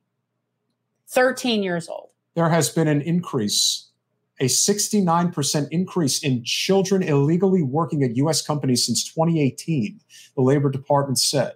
The agency said it has 600 child labor investigations underway and found 835 companies in the last fiscal year alone that violated labor laws employing more than 30. But okay, so here's what I don't understand. So when you're saying illegally, so when they're going to go after them, they're investigating them, all that's going to happen is they're going to get fined and slapped on the wrist. These people need to be in prison. Yeah. This is not. You want to recall a governor? Recall Gretchen Whitmer. Let's see how that goes. I want to do a lot of things right now. Honestly, this is really infuriating. The fact that you know that this is going on under your thumb, and there are people who still think that this is a red versus blue fight, and that's what the problem is. It's not the problem. Not even close. Oh, my God. The report names several children working in such jobs and is based on interviews with more than 100 migrant children workers. These are kids fleeing poverty in Central America. Yeah, so let's take advantage of them. And why do you think this is happening? I'm disgusted. And you know what? That's it for the article. This brings it back full circle. I can't. I'm starting to get irate. What we've been saying the entire time, which we've been saying the entire time. What have we been saying? This is all interconnected to labor. You have a labor uprising that is happening in the United States right now because people are recognizing that they're worth more than they're given, which is true. We have so many problems. So what's the solution? The solution is we are not going to pay you anything. We are going to bring in migrants to this country, and we're going to include children in that equation, and we're going to put them to work. And guess what? We are going to pay them slave wage. and nothing's going to happen to us. Nothing. No, they'll get like some sort of slap on the wrist. They'll get some. That's what you'll get. Well, and you know, all of it between that and the prison labor thing, which by the way, it's slavery. It's just slavery. It's slavery. Wow. I like, we still have not abolished slavery in this country. I'm just. And Metalopoly, again, you're looking at it from the perspective of you're not going to the source. The only reason cartels exist is because we have illegal narcotics in this country when they should all be decriminalized and legalized. And let's not forget what we've done to totally disrupt those governments over the past however many 50 so plus years. What we've done in those places. Like if somebody wants to use their own natural resources and we don't like that, then we of course have to stage a coup and get rid of that leader and put somebody in. That kind of unrest causes problems.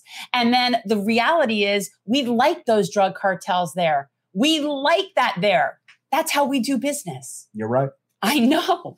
You know what's it? Back in the day when they were doing the Iran-Contra hearings, my dad actually did a deposition. My dad is a court reporter, and he was actually in a deposition.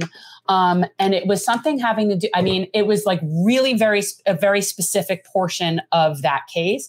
And absolutely, we purposefully bring in the drugs from those places. Like this is all very coordinated and calculated. And none of this is, so those cartels are courtesy of us.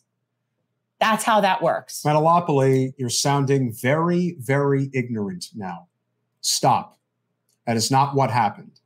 What do you mean? When you get, what I'm saying is when you get bad, when you get synthetic drugs on the street, what do you think is out there? Also, for a second, I thought it said Portugal because actually, no, because it actually has worked out amazingly well in Portugal. And I recognize we're not Portugal. And it isn't about legalization. It's about decriminalization. And it isn't that's not a criminal issue because it's a healthcare issue. And the fact that we do not have, just a decriminalization across the board. The fact that talk about government overreach and get out of my person. Get out of my person. Danny, thank you so much. Thank you. Really appreciate it. You're not addressing the clear issue here. It's like if you're going to pass a cannabis legalization law in, let's say, I believe you said you're in South Carolina. I mean, South Carolina is probably the most anti-worker state in the whole country. So try understanding, go talk to people who live in South Carolina. Well, I can tell you that I could probably tell you there's a very easy history behind that. You know what? We need Margaret to come on, but I have this feel. The reason that is completely connected to the demographic makeup of that state and keeping people down. Without naming any names, whoever's running for president and South Carolina being the first state in the Democratic primary, it might be wise to talk about the fact that South Carolina is the most anti-worker state in America. Let's put that front and center. And then have the Democratic Party defend it. Hey. Again, they won't even bring up the PRO Act. Like, what happened with that, Joe? Didn't Joe campaign about the PRO Act? My God, you're asking me to remember what I campaigned on? Well, I mean, no, I'm asking me to remember. I'm pretty sure he campaigned on the PRO Act, didn't he? This country's going to hell. Country's going to hell. The country's going to hell, Joe. You're leading it in a very bad way. Oh, good God. We need a lot of help. Oh, we need help. I am not in any position whatsoever to do it myself. You can't even keep your head up. I can't. I'm getting tired. Keep your head up. It's still really. You're sundowning, Joe. You're sundowning. I've told the American people that we're going to get in the way of progress. Nothing will fundamentally change as long as I'm. I get that. Thanks for that. Thanks for the crushing the railroad workers. That was really brilliant. I'm the Zoom commander of America. It's class warfare, man. But I'm not on your side. No, I know. So don't look for me for help. I wouldn't look to anybody representing the state of Delaware to help me with anything against corporations. The American people get a break. I'm looking to avoid a break. Yeah. I honestly, I don't even know. Like you're. But I can assure you that it's only going to get better. Because what the American people understand is that they got to vote for me again. No one's voting for you again, Joe. No, I'm not. I can't. Honestly, voting for you the last time is something I'll regret forever. I guess I'm just going to have to not try harder. I will regret that forever. Yeah. Not trying harder. That's the way to go. That's the way to go. Anyway. Because there's, honestly. Good luck to all of you because you're going to need it. Yeah, we are. Because there is no chance I will vote for that man again. Honestly, the only thing I can think of where I might then say, all right, is if he pardoned like the people that need to be pardoned. Like if he, everything having to do with Peltier and Snowden and Assange, and if he handled all that, then I'm convinced. But otherwise, no, there's no universe where I'm voting. I'm convinced more and more every day that he's not actually making decisions. He does try to sniff my hair. He's so gross. But we're in a very, very bad place. But that's why, again, it's not that we are trying to be depressing in our content. It's that it's necessary to talk about these things, because if we don't, we're never going to get galvanized and recognize that this isn't about East versus West. This isn't about how do I beat red versus blue. No. This is about how do workers come together and recognize that we've only got each other. And it is, honestly, it's also from a political standpoint of really our goal is to get the corporate money out of our system. That's what we're really trying to do here, is chip away at the corporatism. And I don't care whether people are left or right, or they're Republicans or Democrats. If you have fair representation, then ultimately things go the direction that the majority of people want. That's called a functioning republic. I'm in favor of it. If my opinion happens to be in the minority, then I got to live with other people's positions. But right now, the majority are being ruled by a minority. And that's what I have a problem with. So we're trying to fix that. And the way to do that is to get the corporate whoredom out of our government. And last thing I'd like to mention before we go, to the liberal resistors out there who think, love you, Double K, which, this? Would it be possible to have a short Q&A? Danny, you did chip in 20. I got to give you what you asked. All right. You know what? This is sort of like what you do? You perform like those girls from the Peep shows. Like my uncle used to have that place in the Tenderloin where he had the live girls and you put the money in and the screen goes up. No, but it's like he'll perform for money. Love you, Double K. He will absolutely perform for money. Hey, Metalopoly, you know what? You believe in capitalism? Throw us a few bucks. Where's your contribution for our entertainment? We entertain you. Okay, but now in all fairness, we do not know. You're freeloading on our show. That's socialism. Yeah. I've decided I'm not an ism. I have no ism. I am no longer an ist. I've decided that, okay. I just had to come on here this evening simply because I work for the dollars. You know that. Danny, you're my guy. All right, Danny, if you have a question. So if you got a question for me, and if obviously it has anything at all to do with the fact that, Jen, it's great to see you. I just have to say, you think Joe's gross to sit next to. I had to endure listening to Hillary go on MSDNC the other day and talk about how unbelievably she reads. Double K wants me to make you wear a G-string. Could you remember exactly what it was that Hillary was saying about Putin and how she could read his mind and know exactly what he's all about? You know why? I think they're one and the same. Well, psychopaths know psychopaths. That may be true. I'm just I don't know what the hell I am. I'm just a slick Willie having a good time. But again, she really cannot let it go. That is a damn shame. And so if anybody got any questions for me, fire away. I'm looking. Danny, he's here. I mean, look, it's not that he wouldn't come back another time. I mean, what would we do without that? A G-string would cost more than $20. Yes, it would. That's true. It would cost me about a trip to Palm Beach, and we'll leave it at that. I ain't saying more than that. Or what about Epstein's Island? Like Epstein's Island. You were hanging out. Not saying anything else. Did Hillary ever put a hit out on Bill? I don't know about that. Where's the cigar, Bill? We need to get him a cigar. We need to get. I like certain types of cigars. Generally, a lot of guys like the Cuban cigars, like the Cubans. I like Jewish cigars. And so we'll kind of leave it at that. You know me with my Slick Willie innuendo. So just, understand what Big Slick Willie likes. All right. So what's your cue, Danny? All right, Danny boy, ask me a question. Okay. The blue dress, and she saved it. You guys remember when that was like the biggest scandal? Was your nonsense? Was your getting head in the Oval Office? Like, that's a problem. Well, she had a taste of the first semen. And I would like to.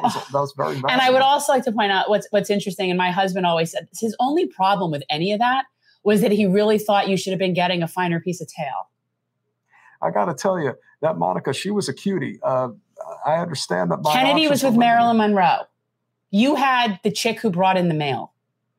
Listen, I'm just saying. Listen, I gotta be fair. I gotta give credit where credit's due. You guys are right. I definitely set the bar pretty low when it came to Paula Jones, but on that particular evening, I just needed to get it somehow, some way, and she was just there. And I made a very lapse in judgment, but thankfully she only accused me of dropping my drawers.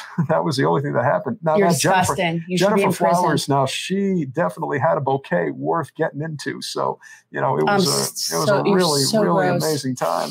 You're bringing back some really great memories. Yeah, tell us about Epstein's Island. So no, we are not talking about that. That is definitely not something that you were on the plane 26 times. I was on a plane that didn't actually get called the Lolita Express. I was on a plane, and I ain't telling you where it landed. There is no way that you did not know what was going on that plane. Plausible deniability. No, you can't 26 times. One Never time, happened. 2 times, maybe. 26 times. 26 times. It's participatory. Sorry. That is a fantastic question. I'm going to tell you, Danny, exactly what I think of that. Have you checked my bank account? If you haven't, then you'd certainly understand how highly I think of repealing Glass-Steagall. Now, I understand that a lot of you working stiffs out there got screwed over by that really stupid economic decision that really set the country backwards. And, the amazing thing is that wonderful recession that took place in 2001, and of course, that was before 9/11. A lot of people forget.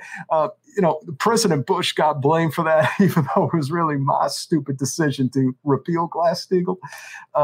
It is unfortunate that, a lot of people had to suffer economically as a result. You should be in prison. I was the president, and I had an opportunity to make a killing. How could I possibly? I feel like I want to strangle you right now. I can't even. I'm about to lose it, especially after that whole interview with Max. I'm on edge. Agent Johnson, Agent Dietz, take care of this lady if she puts her hands on me. On edge right now. You're very method in instigating me. You understand that former presidents get 2 lifetime Secret Service agents. Did you know that? You're messing with the wrong Willie, lady. Go get your own. It ain't going to be mine. So gross. If I had the opportunity to do it again, I can assure you I would have definitely done it twice. I would have repealed it again. And for those of you who think that the American people are entitled to anything of value, well, you gotta have to blame me, because I really did start all of it. I know that Reagan was responsible for lowering the tax rates and repealing the fairness doctrine. You were just the next version of him. I was just somebody who could sell it even better. I really was. And simultaneously fuck over labor from the entire Democratic Party. No, we definitely we were not good people. I can assure you of that. But Reagan screwed labor, and then you came in, and then the Democrats screwed him too. And yet they still vote for you. And you know what the amazing thing is, Jen, and this is something all of y'all should just remember that's so important.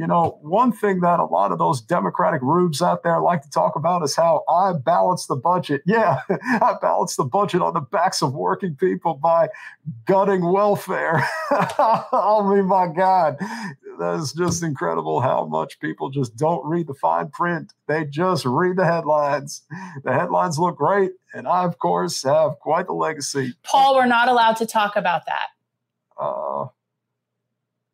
What about the repeal? No. Oh, no, we're not talking about that. We can't talk about that. That is a third. Not so long as we're on a Google platform. Yeah, we definitely can't do that. And we got to protect this asset. That's the kind of thing that, no, I don't care about that. That's the kind of thing that messes up the algorithm and screws up our show. Yeah. That's the problem. That's the problem. Like if we were in person, I'd be very happy to chat with you about that.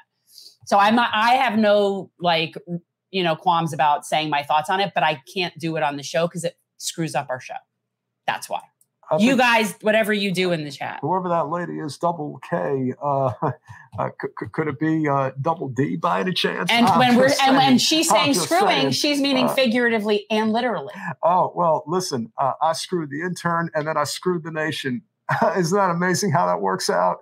And by the way, since you were just inquiring before, I mean, we didn't exactly have the best looking interns, and it was slim pickings since Hillary is up my ass all the time. And Monica was a sweet young gal, and, she kind of had a nice booty and everything, and kind of did for me what needed to be done. So I can't apologize for that. I will say I do not, in my heart of hearts, feel like you're a pederass, because I really just don't. But do I think that you overlooked being amongst pederasses to be amongst girls that are maybe like 15, 16? Yes, I do think that. Listen, and I think it's gross. Excuse me, if their ID card says they're 18, then whatever, I have no reason to question whether or not they're telling the truth, and that's all that matters to me. Again, just because you're not a pederass doesn't mean you're not lechy and disgusting. I can't say one way or the other, but I can assure you I did not have sexual relations on that island, and you could never, ever prove it. Bye. Oh, good God. Thanks, Danny. I hope that was worth it for you. I'm going to need a shower now after that, Danny. Make sure to tune in on Wednesday night at 9 p.m. We will be speaking with Stephen Bezrushka. Inequality kills us all. And fortunately, even though his name is very foreign sounding, he is from there's not going to be a language problem for me, because if this was any sort of indication, it would not necessarily be easy. But no, he is English speaking person. If you guys, one more time, have not gone to patreon.com/generational support our little show. As $5 a month. Get you the Lulu sticker. I'm sending out the Lulu sticker. Would be really awesome. And of course, you have the Mansion Parliamentarian sticker that goes with the Lulu sticker at $10 a month. Do we not have the thing? Why can't you ever do what I like? Oh, okay. Well, now that's my point. See, guys, this is what it looks like. Your very self can have a bumper sticker supporting our pick for 24, which is Mansion and Parliamentarian. Yes. I don't know her name, so we're just calling her Parliamentarian. And last but not least, if you are so very generous to become a $25 a month patron, you will get the wonderful tri-blend jersey of Generational Change. You all know this is I know. And you know what? Honestly, guys, I am thinking what we should do is order more of these shirts, but do Gen Change on the back, just like on the back of this. If somebody just wants like a regular t-shirt. Well, no, just order some. Yeah. I mean, maybe just get some of these made with. It's a distress purple, which I happen to like. Well, these are the same. That's the same company, which is why I got them the same. They match. Okay. This is what happens when I pick. By the way, do you remember when I wanted tank tops and you guys were all trying to talk me out of tank tops? I'm like, I'm having tank tops. I don't think I did. They were so popular, and they were this same color. I ever talked you out of that. They were all thinking it wasn't necessary to do tank tops in addition to shirts. And I'm like, well, considering if you want me to wear it, I think if you're going to, and last but not least, if you are so inclined and don't want to put your credit card on the grid, go to Cash App, $Gen Change. Oh, I want to show one of the things that we just got that we're for that. These are the new kits. And what your tax dollars towards this show. I mean, this is just one of the things you guys know I do is I have hygiene kits for unhoused people. And this is a new pack that I have a whole bunch of these that came. And I give these out. These have wet wipes in them, which is apparently an extremely very popular thing to have. So that's the kind of stuff that we do with our money. And we do occasionally try to pay the people that work for us for like less than, for very pittance. It's kind of ironic that we're so pro-labor, but yet we don't. Ben, are you sitting over there thinking it's funny that they talk about labor, but they don't really pay? Is that, does that ever cross your mind over there? We pay what we get. Yeah. So, but it's just funny because I'm saying we're so we don't want to abuse labor. And yet here's Ben sitting in front of us who almost works for free. What we know. Like they bare minimum. Get the money and they know what we bring in. So they would know for sure if we were really screwing them out of money. They know there's no money. They're capable of seeing the... But my point is, so we're not necessarily we don't pay the big bucks, but yeah. We love you guys. We appreciate all the wonderful support. Obviously, can't say enough good about Double K and Danny Wyndham, two of our biggest contributors to our show. For anybody else who is considering becoming a supporter, we appreciate each and every one of you. Paul Gonzalez, Off the Rail, Rush Gators, even our conservative friends, Metaopoly. Stop labeling people. Let's not have labels. Yeah, anymore. you're on our team, Metaopoly, whether you like it or not. Well, I just think that like we like to label ourselves, and we always have to categorize other people. Like I have so many people ask me, well, are you this? Are you this? And I don't understand why I have to be an ist. I don't understand why we have to have these labels. It's so frustrating. Just call yourself an independent. Well, I'm just a person. But I got to tell you, I feel like we need to get away from this. We have really gotten to a point now, though, with some of the the absolute far gone Democrats. Like, if you even say you're an independent, then you're just adjacent to Trump somehow. It's like, that's just even when you're talking, then you're talking just partisan labels. I'm talking just in general labels. Yeah, and whether or not I'm a socialist or a communist, like, why do we need to have labels? Are we so... Like, are human beings, and I know the answer to this is yes, like we're so basic minded that everything has to be a dichotomy. If this is good, then that must be bad. No, both things can be good or both things can be bad. So if this team is right, then this team is wrong. No, they both can be wrong and they both can suck or whatever. And it's like we have this incessant need to have labels and teams. And I find it incredibly frustrating. And I reject that from here on out. I am no longer I have to be registered with this party. I live in a closed primary state or I can't participate.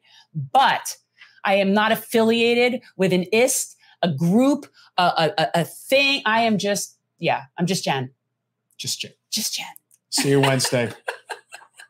Thanks for watching. If you want to support our mission to transform politics into service, please like this video, subscribe, follow us on social media, and consider joining our Patreon, where you'll get early access to our interviews as well as other exclusive content. Links are in the description. Peace out.